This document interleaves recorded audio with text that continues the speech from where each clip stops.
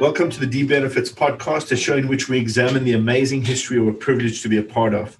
We're traversing an inflection point that is launching us from the modern era into the gig age. At least some would call it the gig age. Whatever it's going to be called, it's certainly not the modern era that started around the time of the Renaissance.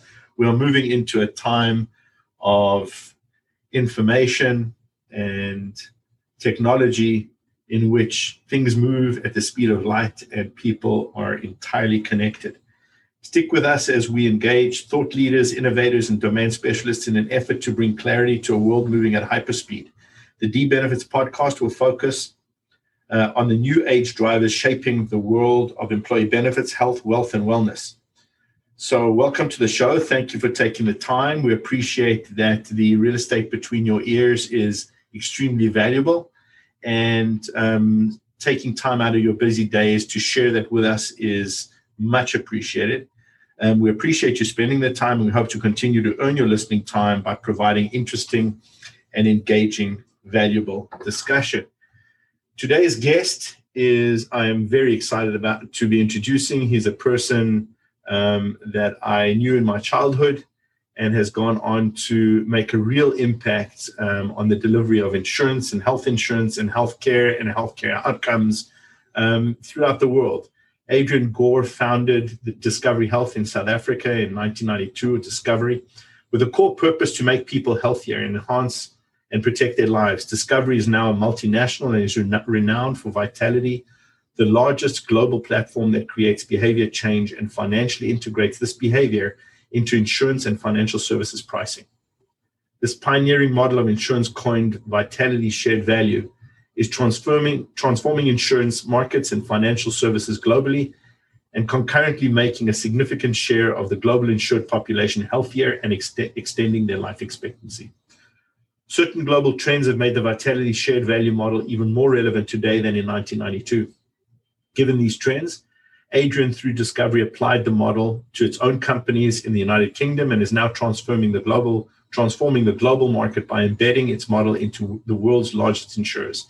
This is achieved through an ecosystem of reward partners, technology assets, clinical capabilities, and actuarial data and structures to help partners integrate behavior change into products and pricing. The Global Vitality Network includes various national insurance champions around the world, including here in North America, John Hancock and Manulife. Combined, these insurers represent more than 30% of the global personal protection market, with over 20 million Vitality members across 23 countries. Adrian is the chair of the various Discovery companies. He has been involved in numerous organizations and boards, notably a governor of the World Economic Forum, Global Health and Healthcare Industries, and on the board of stewards, the World Economic Forum System Initiative on Shaping the Future of Health and Healthcare.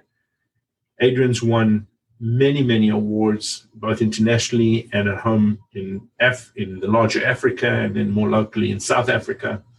And I couldn't be happier or more pleased to introduce Adrian.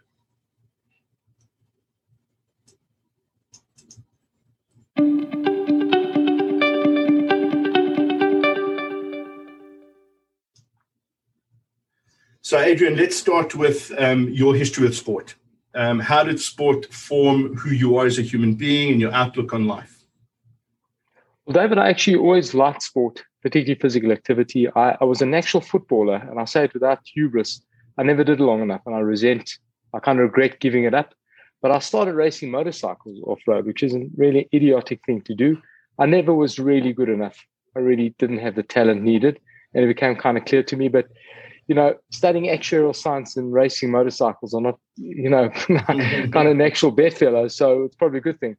But I will tell you one thing that really captured my life early on was running, distance running, and this is in the 80s, even in the 70s. It's a long time ago. As a young teenager, and an older friend of mine became a doctor. He and I used to run together. And it wasn't a popular thing in those days. There was no data about physical activity and better health, etc. It was a kind of a hunch. And in fact, there was a feeling you could overdo it, etc. But it was really something central to me. And I continued to do that. I ran a lot of marathons at university. And so it did frame my thinking about health and wellness and lifestyle choices. And to an extent, the the kind of evolution as the world moved into physical activity, I think our hunch as a company around physical activity and lifestyle choices and mortality was something I think deeply embedded in me from that kind of life experience and deep belief. I just knew anecdotally how I felt after doing this stuff. So, it is a central part of my own journey, I think. Adrian, how do you think it impacts? So clearly there are physical benefits and probably the correlationships with mortality and morbidity, and we could talk about that. But what about emotional and mental strength and capabilities related to exercise as well and activity? Well, I think the data, the data to prove that stuff is more difficult. We've got probably one of the biggest data sets in the world around correlating physical activity with, lower healthcare costs, low levels of mortality. We've done an amazing amount of data through COVID to understand resilience, et cetera, from that. And we've done a lot of work around physical activity as a trigger event. In other words, people becoming physically active start to think about living a better life, stop smoking, may eat healthier. So it kind of triggers other issues. I think the data on emotional aspects is less. We've tracked less of that. I think we should. But I mean, anecdotally, and again, what we see is remarkably strong. The correlations seem to be strong. In what areas in particular? Oh, that's with mental health. So hold on, let's just stay with you personally. The discipline around running, the discipline around getting on a motorcycle and, the efficiency of it, all of that. How has that informed you as a business person? Has it linked? Is there any, and in your day-to-day life, managing life, the activity, the management of that activity, making it a priority, how does that inform other aspects of your life? I think firstly, the discipline is a critical issue around. I've always been a disciplined person. I'm an extremely competitive person. And I think both of those kind of things coalesce in a sporting space, and I think that has a massive impact on how you live and I think your ability to compete and succeed. I also think that the kind of just the emotional effect of that, it's anecdotal, but in my own case, I could kind of track how I felt, and my sense of well-being was fundamental. I'll tell you something. I had a pretty bad mountain biking accident in the December holiday. Broke most of my ribs on my back and my front. I actually damaged my lungs slightly, and I actually was physically inactive for about 4 weeks. It's the first time I haven't been physically active for decades. I tell you, I felt absolutely frail, down. What I'm trying to say? It kind of struck me that it's a tragedy. Many people don't realize, just getting your heart rate up and getting that blood pumping has such an amazing effect. I remember the first time just a few weeks ago I was going again. I suddenly had this like epiphany. Geez, I'm back. I feel I'm back in life. So it's been a fundamental thing for me. I take it extremely seriously. There's not a day I go without physical activity. I've been skipping here while being on a Zoom call. I've been running stairs. I'm well known for running stairs. I travel a lot. Every hotel I get to, I do the stairs. I find the fire escape, I do the stairs. I was in a fire in Chicago once where I'm the only guy I knew where the fire escape was because I'd run the stairs in the morning. You know what I mean? So I might be overdoing your question, but the point, I guess, is it's a central part of my life, my lived experience. And, it's kind of really, it shaped my discipline, my competitiveness. And, and it's just something that, we should not take for granted. It's a gift. If you can get out there. There's a question for later. Maybe it'll come up again because I don't want to go there right now. But again, there are people in the world who maybe have challenges, physical challenges, from obesity, natural obesity, whatever you might want to call it. I mean, clearly that's also to some degree that might be probably is a lifestyle choice in many regards. In some cases, maybe it's a genetic thing. And those people are limited. Maybe we'll talk a little bit in a little while about how Vitality can help those people as well move towards this more active lifestyle. But I want to just say one thing. If you ever find yourself in Vancouver, I don't know if you've ever been there, but there's a mountain called Grouse Mountain. And there's a thing called the Grouse Grind. I think it's an 1,800-foot elevation change. And it can take you, it took me a better part of 2 hours. I think the quickest guys do it in something like, I don't know, 20 minutes, 25 minutes or something. But this thing is it's relentless. So if you like stairs, find yourself in Vancouver, go do the Grouse Grind. You'll love it. So actually, I want to talk to that. I mean, you've spoken in some of the interviews and the keynotes I've seen you give. I've watched you on YouTube. By the way, for our listeners, anybody interested, you'll find Adrian to be quite a captivating speaker, very interesting insights, etc. So he's quite reasonably prolific on YouTube. You can find him. But I've noticed that you've spoken to purpose and impact, or purpose and values, as a marker or a signal towards success. Can you talk a little bit more about purpose and impact, purpose and values as a guide? Well, I think business today we're seeing, especially in a post-COVID world, but I think the entire kind of referendum on capitalism that we've been through, business has to have purpose and needs to be a force for good. I think we're kind of settling down on that. And I think it's a fundamental issue. In our journey at Discovery, what's intriguing is that we formed the company just at the kind of end of apartheid in South Africa. Nelson Mandela had been freed, and building a health insurer in a country with too few doctors, the highest levels of HIV/AIDS, quadruple level of disease burden, and kind of an egalitarian regulatory system like Obamacare. So kind of an obsession, rightly so, of not discriminating again. We had no real choice about how you build a sustainable health insurance system. You can't manage risk, you can't price it, you can't manage care through managed care systems, too few doctors. So the hunch we had, and again from my context, but the hunch we had was make people healthier. If you could make people healthier, you could reduce the kind of the healthcare costs. But what happened to us is we had this simple purpose. That became our purpose from the get-go. Make people healthier, a set of core values. And we've kept exactly that framework from the get-go of the organization nearly 30 years ago. So I used to stand up with this purpose at like investor meetings and analysts and around the world and say our purpose is to make people healthier. And this guy's an idiot. What is he talking about? We had to hear about embedded value and actuarial returns and, but what's happened over time is that the world has come around to seeing that purpose is just fundamental. This whole world of ESG and, is such a powerful thing. So I can just tell you in my journey building our organization, we have, over nearly 15,000 employees. They are extremely inspired by the purpose. They could care less about earnings and earnings growth. In the middle of organization, people are inspired by making a difference. So I'm a great believer in bringing out the best in people, creating a safe environment for people, and creating an organization that's based on purpose. It's been a privilege to do. It really has been. I'm gonna make a leap, because something we're trying to do in our business, we've got a tagline called humanizing benefits, and we're trying to have that inform everything. So I'm assuming in here there's a whole matrix through which, or a matrix is either intentionally built, or maybe it just accretes, where you have this make people healthier as the goal. It starts to inform all the activities of the business as well, I'm assuming. And do you see that is the way people are evaluated in terms of their interaction with their workflow? Is that how it comes? Oh, absolutely. So the focus on the business is make people healthier. My gut is if you spoke to 99.9% of our people, they would tell you why they're there, and they know it. And I think through COVID, this issue has been accentuated dramatically. So we just had a session now, kind of, you would know this, corporate remuneration and bonuses for executives. It's a massive. So we're looking at that structure and working on how we build in this make people healthier into these that shareholders would see as appropriate. So Fantastic. It's a fundamental piece of what we do.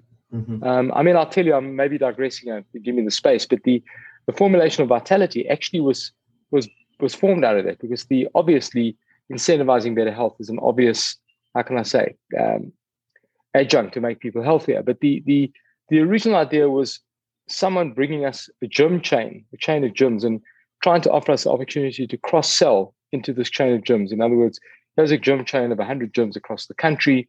I know tens of thousands, hundreds of thousands of members, healthy, young, going to gym, a fantastic client base to sell insurance into.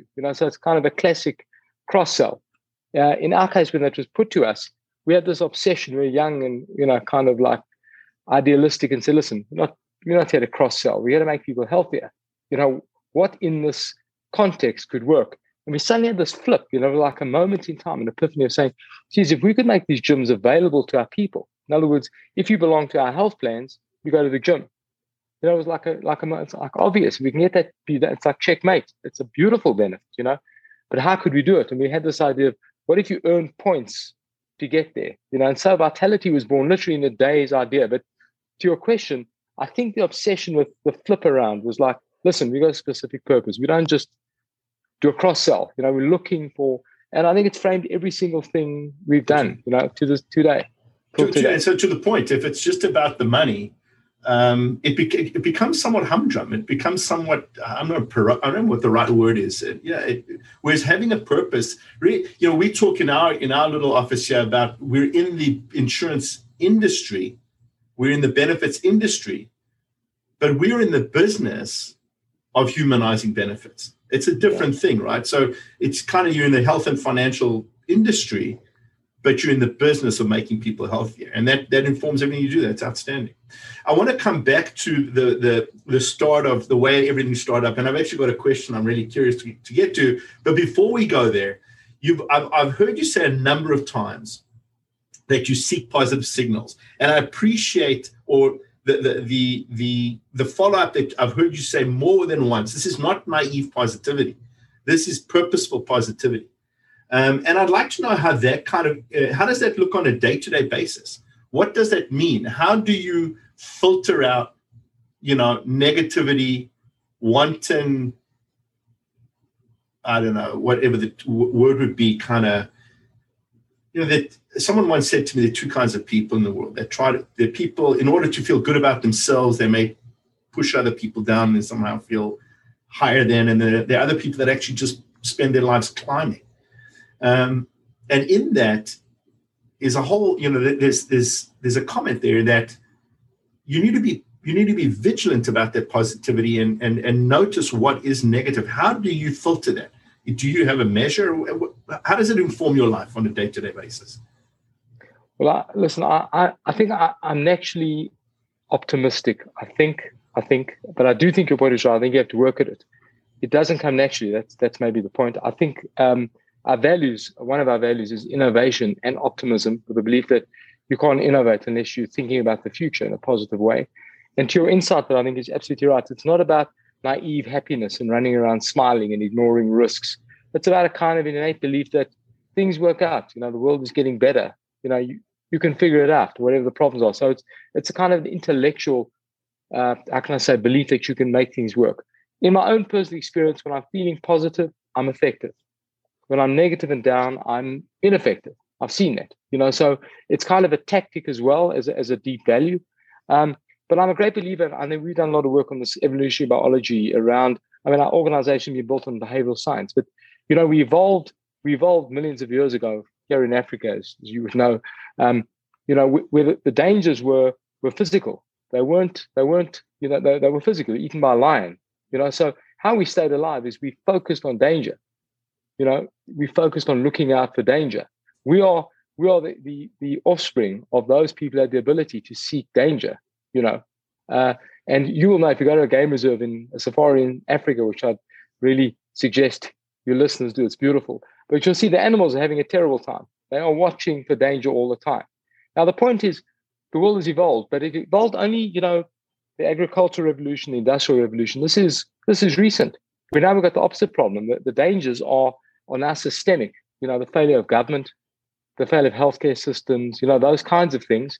And to an extent, as you will know, that to make a corporation work or a government work, you need trust, you need cooperation. And that's best served by, trust, optimism, not negativity, seeking positive in people, to your earlier point, building people up. And so to a point, we've got a natural evolutionary coding about seeking negative stuff, but it's a primitive urge. A sophisticated urge is actually to seek the positive. And my point is not to be naively positive. It's actually seek the positive with a negative. It's about trying to getting a balanced view. And you often find when you're seeking the positive, opportunities emerge. Our company was built just as South Africa was changing. It was a very, very volatile time. At the time, people were fleeing the country. There was potential riots going on as apartheid ended, and the democratic South Africa came into being. I can tell you, while people were distracted, we built a business.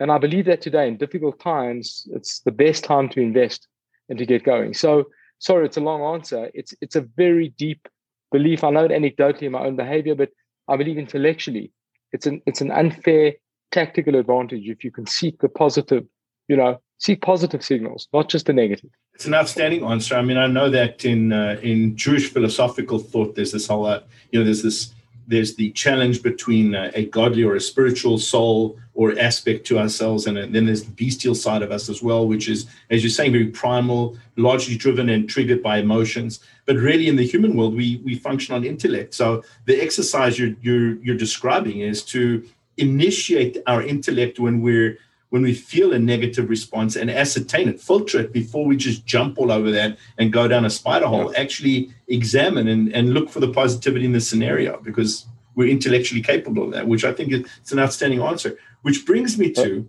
can I point out one thing? What's interesting about that is people think negativity is sophisticated.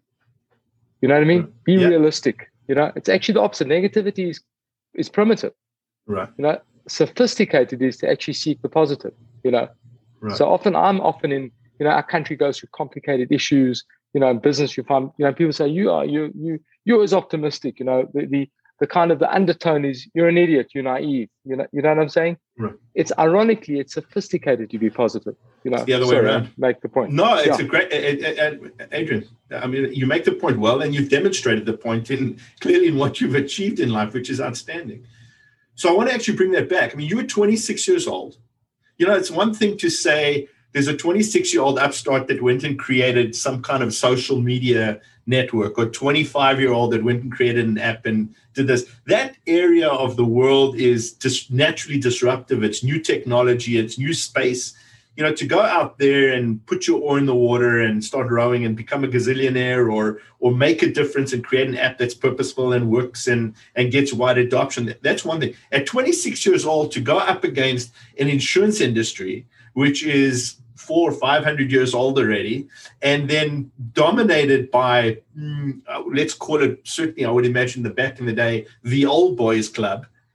To be 26 years old and say, I'm going to go into that industry with all of its capital requirements and the effort required to actually get in there. I can't imagine you went into that with a vision of failure. You went in with a vision of, we're going to disrupt you, or we're going to do something different. So what was that experience like? I mean, you needed to recruit people, you needed to fundraise, you needed to sell this. What was that experience like for you?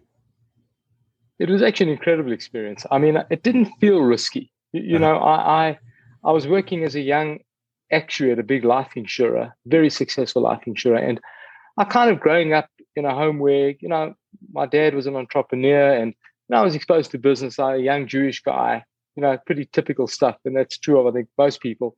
But I was suddenly in this institutional world and I was just captivated by the scale and the impact. I'm trying to say to you, it was very entrepreneurial and amazingly run company. So it was actually a treat. I think, I got a great schooling there, but it lit a fire in me, this concept of, impact and scale, of what an institution can do in society. And so I had this like just natural, how can I say, I'm going to raise capital and do it myself. I don't think I thought through the risks. I mean, as an actuary in those days, jobs were, I think, plentiful, etc. So I didn't have a massive risk. But I do remember when I left and I raised the capital, and I took a 1 week break and my daughter was just born. I had my first child. I remember sitting on the beach with her and thinking, that was the only time I thought, geez, do you know what you're doing here? You've got a daughter to feed. You're doing, but it was a fantastic journey. And I learned just the kind of the importance of hiring and working with the best people. I learned the most remarkable shareholders that themselves became one of the biggest financial institutions in our country here. I just learned the importance of good shareholders, long-term shareholders who share the same values as you do. And the business was built, I mean, it's a capital-intensive business, so I raised a lot of capital, but it was built of purpose and quality and values. In fact, the original business plan, it sounds very unactuarial, didn't have a cash flow projection. It was actually based on the intellectual basis of what we were doing, the quality of the people. So it's been a wonderful journey. It's been challenging throughout, but it really has been an absolute treat. So I want to ask you about that then.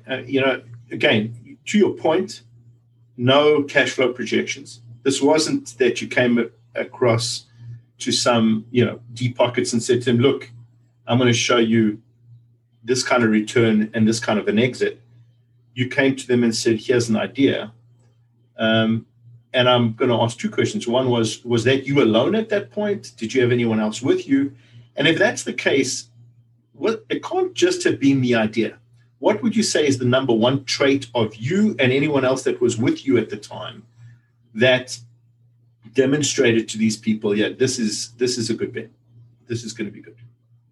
Well, I think, working at a life insurer, what happened is as the country transformed, healthcare is a microcosm of society, wherever you are. We launched a health insurance product that I kind of led the development on. It was so successful that it gave me a sense of just the potential of this market. The market didn't have proper health insurance. And so, on the back of that, I approached a small investment bank with the idea of using that a dormant insurance license, using that as a startup vehicle. I was alone at the time, but the investment bank that I went to had some really smart guys. I think I just lucked it out. They were incredibly smart guys, slow thinkers, I call them, not jumping to conclusions, consider things very carefully, long-term players. And we formed like an executive committee. When I say executive, they weren't executives, but they sat once a week with me and thought things through.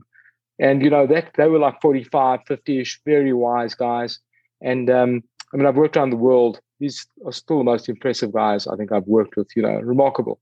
And I think that kind of coalescing of a young entrepreneurial restlessness, with a lot of experience, just gave me a sense of, I think just a good compass, you know what I mean? And I'll tell you at the start, you would know, starting a business is tough. I remember I was on the road selling, we just never got membership, it just took us a long time. And, being alone, you might throw in the towel. My shareholder said, listen, relax, takes time. We're in no rush. You've got to get it right. So the whole organization is built on values, financial conservatism. Things take time, So I think I was actually, frankly, quite lucky. I think the shareholders are trying to flip the business and they want to quickly exit. And, I think it's probably much harder. So I recruited a guy I studied with, Barry Schwartzberg, and then we built a team. And the other lucky thing I did was always getting better people than we were. The people from the get-go were the smartest, a long shot. I think if you look at our team today, there are thousands, literally, of uniquely brilliant people. And that's what's built the organization. We've got depth of talent. That's, so it really was a fairy tale start. I think really a lot of luck, frankly, to be fair. Oh, well, I'm hearing as well a combination of two things. One is confidence, clearly a confidence to move forward, and born out of experience or just born out of maybe your sports history, strong family, whatever it is, a certain level of confidence, but blended clearly and tempered with humility, which is it must be a very powerful combination, especially when you're speaking to 45 and 50-year-old successful business people and pitching them ideas, and the whole thing clearly worked well. So when you started, what was the primary problem that you were looking at solving? Health insurance here was just costing too much and inflating out of control. So inflation rates hard to believe, like 20% a year. Premiums were going up 20% a year. That was the core issue. So the actual effect was deductibles were getting bigger, out-of-pocket exposure was getting bigger, more like the US, not like Canada, where health insurance covers everything from a runny nose to a heart transplant. There is no public system, so to speak. So that was the problem. And the solution we came up with, which actually happened after the company was formed, was a simple idea of medical savings accounts. We pioneered these things way before I think many others. It had existed in US tax law, health savings accounts, but we kind of did it at scale. And the simple idea that when people spend their own money, they behave differently. We didn't know at the time kind of this was like an ideological, rift between supply side control, managed care versus demand side free market mindset. It's a riddle of ideological aspects in healthcare financing, but it worked unbelievably well. And I, took time, as I said, to get it going. But we hired an American health economist who came out with a talk here and I remember listening to this guy, and we had about 1,000 intermediaries in this big venue. We'd been struggling until then, and this guy told just some simple wisdoms. It was an epiphany for me. When I heard that speech, I realized we are onto something big. The fact that when people spend their own money, they behave differently. And I then kind of got on the road and talking to boards of directors about, I'll tell you why your healthcare is costing you so much, because you and your employees on the opposite side of the fence, they're consuming everything you're trying to save. So we're going to change the incentives for you. And the organization was always built on intellectual arguments, not these are your dental benefits, with this limit. It's built on, here's the health economics of how the plan will work, kind of a business to business pitch. And we just got into a rhythm where it worked so well. it's a profound idea, to be fair. Again, I think a lot of luck. We got to this thing. My partner actually, said this thing's going to work. It was way too simple for me. I love complexity. A medical savings account. Well, what's the point of this? I mean, it's a savings account, for crying out loud. What are we going to do with this, But it was so profound. And we just did this. And, the big thing was, of course, vitality. We figured out how you then incentivize healthy choices. Now, putting the two together, it just took us on a journey to life, to banking, to motor insurance, globally. So it was really interesting evolution. We'll come back to some of that. So I actually want to just pause. So Canadian context. I started in the benefits industry in 1990, and I was living in British Columbia at the time. Now, provincially, our universal healthcare is actually mandated federally, but it's managed provincially. Each province runs its own thing. And in British Columbia, we've got a pharmacare program, or they have a pharmacare program. Other provinces don't, meaning that there is public funding for drugs in a certain fashion, or under a certain regimen. But I remember the days when I first started out, we on the group benefit side ensure the extended health piece. So the core would be the public health. The extended health would cover things primarily like paramedical practitioners, chiropractors, physios, etc. And then the big one is pharmacy. That's really covered largely privately. The majority of drug spend in Canada is private. And the rates in Canada in 1990 for an extended health plan were maybe $5 per single, at least in British Columbia, and maybe $10, $12 a month for a family, for these plans. Today, those rates are probably 120 to 150 for a single, 280 to 300 for a family, because of the growth of drugs.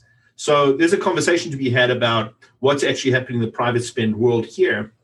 And it's actually driven a similar thought. And I seem to remember that I once saw on a Discovery website, because I referenced you guys a lot. My brother had been a member of the Discovery program early on when he became an employee, I think late 90s, maybe early 2000s. And he said to me, David, you got to see this. It's outstanding. It's fantastic. And I started trolling and looking for some information.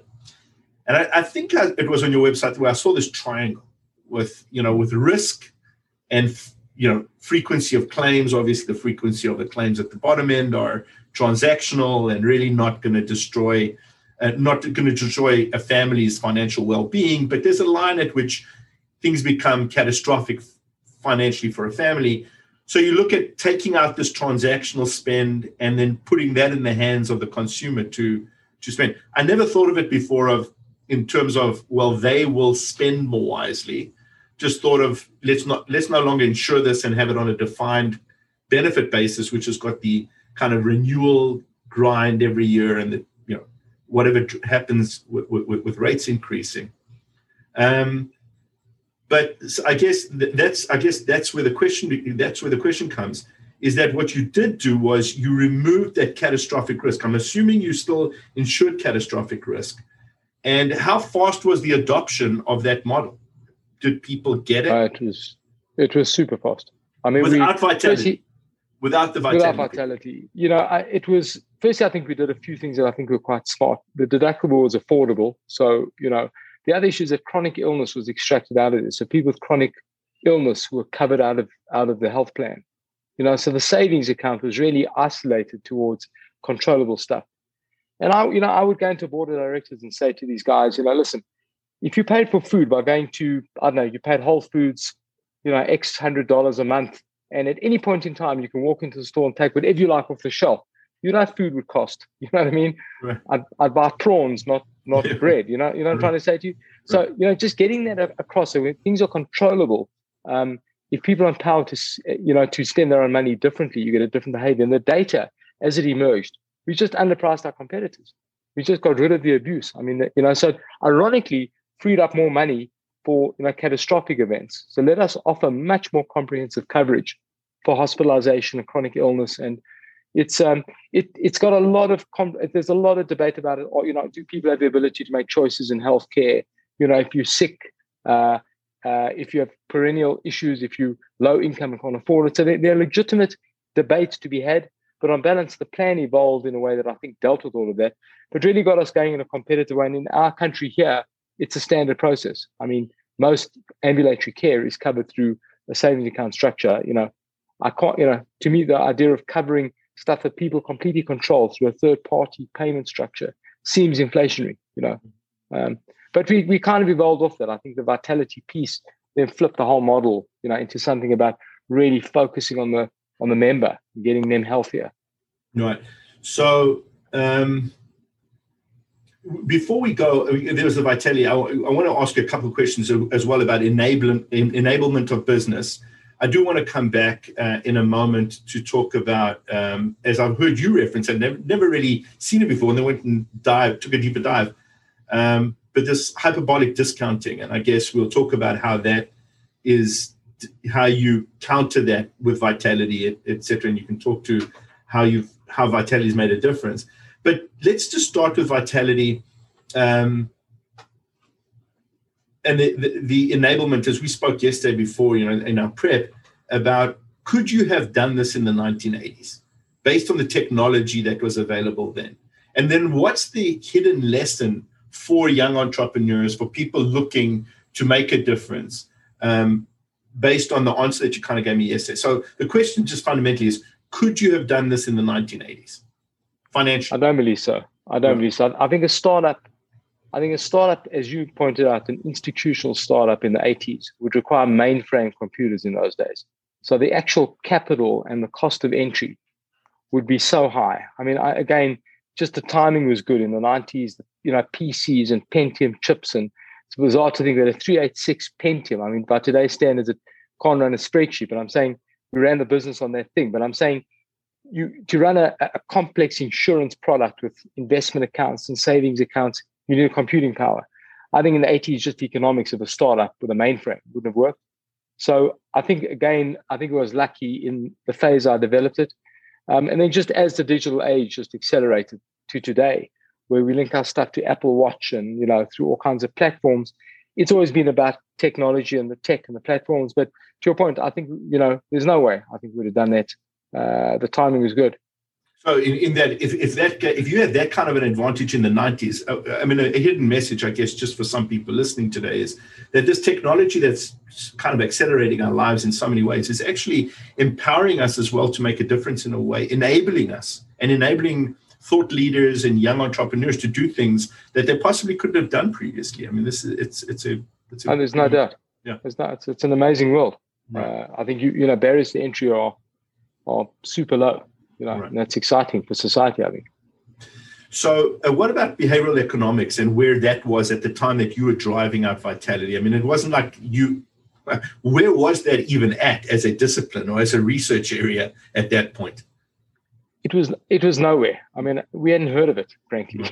So we had this hunch of how you get guys to get into a gym, our client base into a gym, and we'd reward them for doing so. So if you do healthy things, we give you a reward. And that then spread to prevention and nutrition and simply the ideas of rewarding things. There was very little understanding. I think Daniel Kahneman, kind of one of the fathers of behavioral economics, I think got the Nobel Prize around then for his work on loss aversion. The idea that we motivated more by loss than by potential gain. But what happened to us, I think, is we started to realize as behavioral economics came about that healthcare is a perfect case of irrational decision-making. Healthcare is overconsumed, wellness is underconsumed. Healthcare is free at the point of care if you're insured, to the earlier point, but the benefits are immediate. You see it. You go to the doctor and you get all this technology, you don't pay for it, so you consume too much of it. Wellness is the opposite way around. It's expensive at the point of doing it. You've got to go for a run or not eat that chocolate, and the benefits are 30 years away. So, people don't do it. So, you get to this mnemonic that I really like, 3-4-50. 3 behaviors drive 4 conditions that lead to 50% of mortality. Smoking, poor physical activity, and eating badly. Those 3 things drive 4 conditions that lead to 50 to 60% of death. Question is, why do people make those decisions? And the reason is this hyperbolic discounting. They discount the future at high rates of interest. They don't care about it. So the vitality, we didn't realize that what vitality was doing was breaking that cycle by saying to you, if you do this today, you get rewarded today. And I can tell you anecdotally, in the early days, I used to get letters from people. I remember a woman vividly who actually she picked up cancer through a prevention, through some screening she went for. She told me she only did it for the rewards. She couldn't care less about the health benefits and whatever. She wanted the points. She wanted a status. So, it's anecdotal, but making the point that breaking the cycle of kind of the behavioral biases we have was one of the fundamental issues of vitality. And I think we've done that. We did work with Apple around using the Apple Watch, and I think it's available in Canada with Manulife, where effectively you get it for free, and if you're physically active, you don't pay. But if you aren't, the payments per month go up. So it's a loss framed idea. You've got the watch, you can lose it if you're not physically active, and we've seen unbelievable. So the data and the correlations to behavioral science is so incredibly strong. But I mean, I guess the humorous thing is we had no clue of the stuff when we started. I'll give you one. Sorry, I'm being a bit verbose, but one. That's great. We did a JV with the Prudential in the UK. One of our it was a great partner that started our UK business, and we took Vitality that was going well, and then I read a paper done by I think Gartner on what the Prudential, it's a British Prudential, what they're doing in the UK was pricing risk based on behavioral factors, and I was unbelievably annoyed to hear. I mean, super sophisticated stuff. Really annoyed to hear they were doing something of this level. We had a JV with these guys. So, I got on the phone and I was annoyed. How can this happen? Only to find out that was us. You're with me? In other words, we're entrepreneurs with a basic idea. When you frame this from the outside academically, geez, it sounded impressive. You know what I'm saying? Yeah. So that's kind of like the difference between looking at a business evolve from the outside. It's often kind of academic and one where you live through what are often anxious. But I do think that we coalesced the science and the data quite quickly to a point where we started to understand the causality, the correlations, how you price these things. And again, it's been incredibly powerful. And that you believe is a category on its own. Behavior change is a category of its own today. It's a product and a deliverable all on itself. I mean, I see, discovery, then there's vitality. You've separated vitality out as a separate company even. It does its right. Yeah. Because it's got its own value prop. Well, the work we've done a lot of work with Michael Porter at Harvard around the idea of shared value. So we've been working with our partners like Manulife or AIA in Asia, around the concept of shared value insurance. In other words, we completely align to our customers. If we can change their behavior, we create economic value that we can share. We're completely aligned. If they're healthier, we're more profitable. So this concept, Michael Porter's concept of shared value. So to an extent, we're really trying to get the data right to illustrate shared value insurance as a category. It's not vitality is a proprietary element of it, but we're really getting the data together. Where I think we're illustrating this is it's a category, and I think COVID has just accelerated this obsession with wellness and resilience and health. For sure. And you've got. I mean, I think you mentioned yesterday the flywheel effect that you've actually built is you've got 50. What did you say? What was it? 50 million.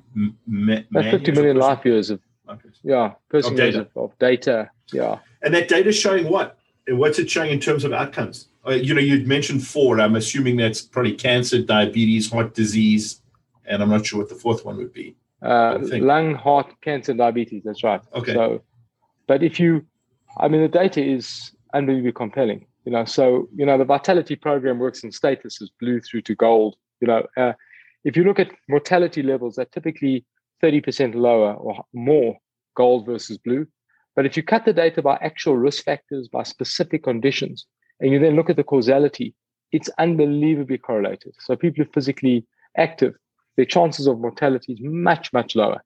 And now we're getting into the kind of the longitudinal understanding of the causal effects and understanding, for example, cardio fitness, not just steps, but actually understanding quality of physical activity, heart rate, these kind of devices like Apple Watch, let us see that stuff. It's remarkable. And I think through COVID, we've seen, I think quite tragically, just the resilience of people even 60 plus who are physically active and making healthy choices, far, far more resilient against mortality than people 40, with certain, risk factors. So, these are, not everyone can do this stuff. And I think what's good about Vitality, it's not for healthy people. It's to make people healthier. That is, whatever your risk factors are, can we kind of get personal pathways to and get you healthier? I mean, that's the key issue. Outstanding. So,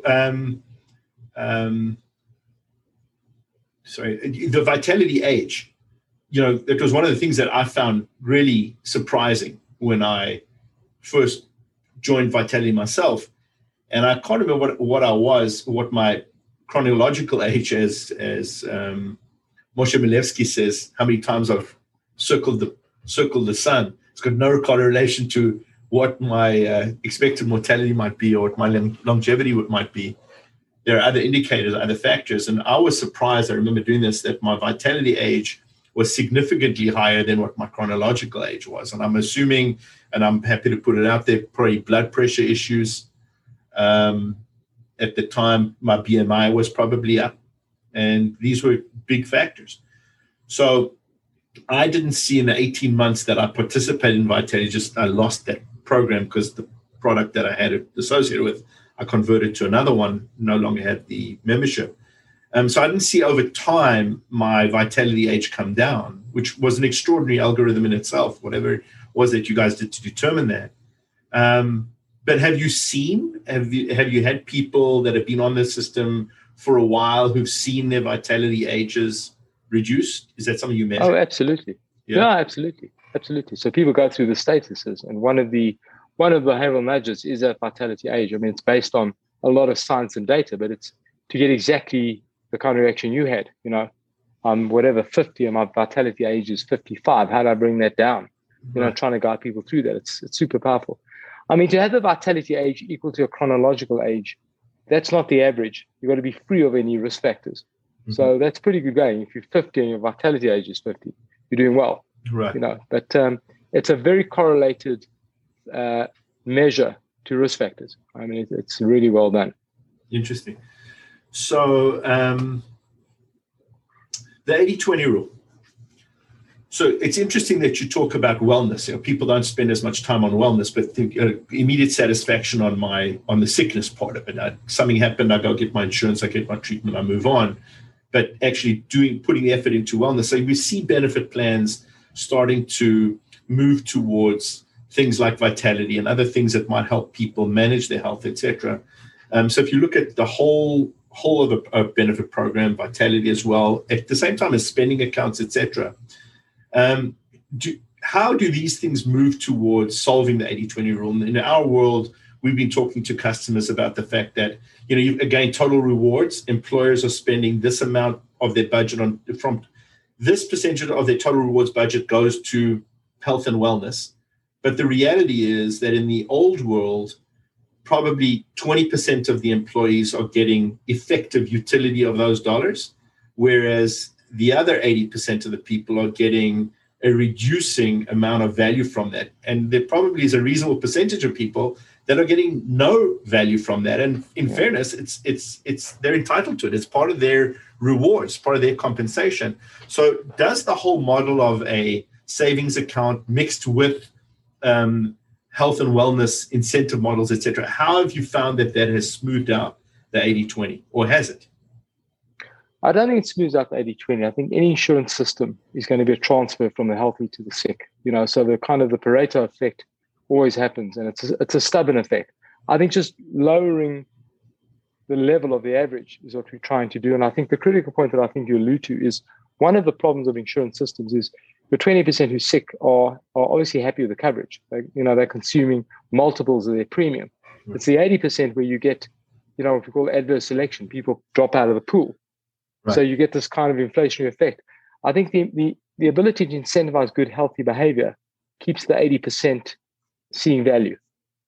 So two things happen, I think, in the pool. One is that hopefully you're making people healthier on average, and therefore, although you've got this 80-20 transfer, you've got a lower level of claim on average. It's number one.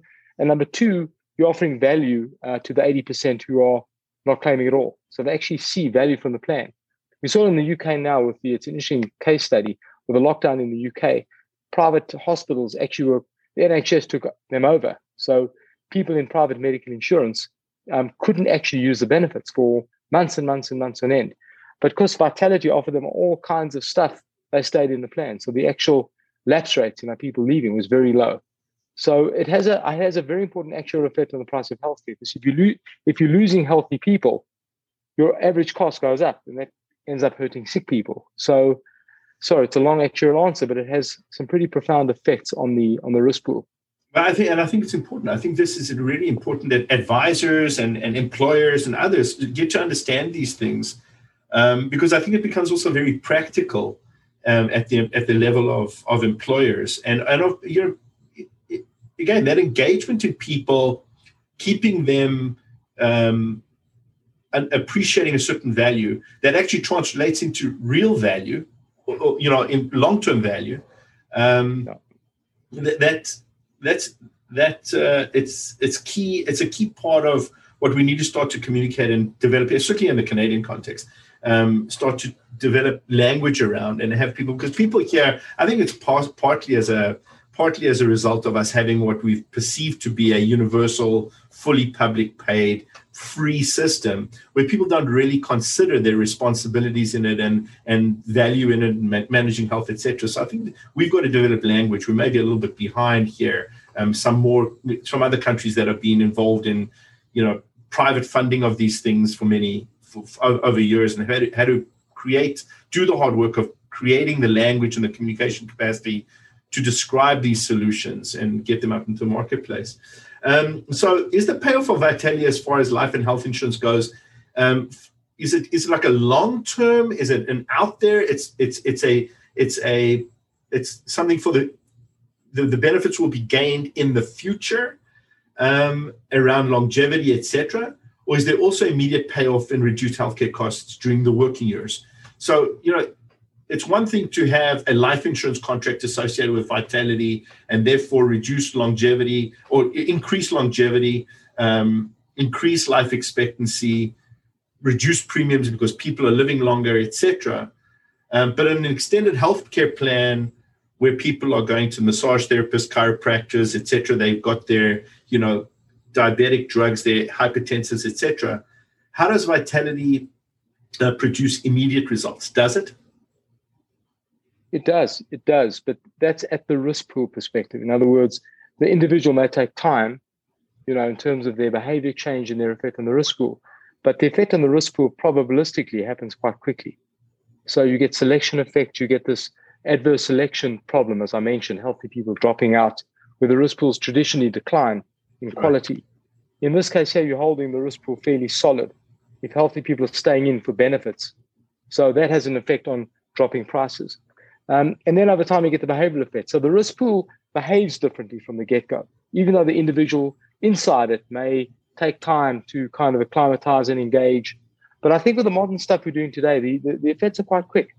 People taking Apple Watch and getting physically active. Those effects are relatively quick in terms of, better health and whatever. But you've got to differentiate between the risk pool, which determines the price of health insurance, and the benefits the individual takes. In the case of life insurance, because life insurance is priced over the lifetime, we can offer a discount to life insurance based on engagement. And that is massive. So if you think about saving, 20% of your life insurance premium, 10% of your life insurance premium for 30 years from the get-go, the amount of dollars that you actually save. So the benefits individual sees from the segmentation is absolutely huge.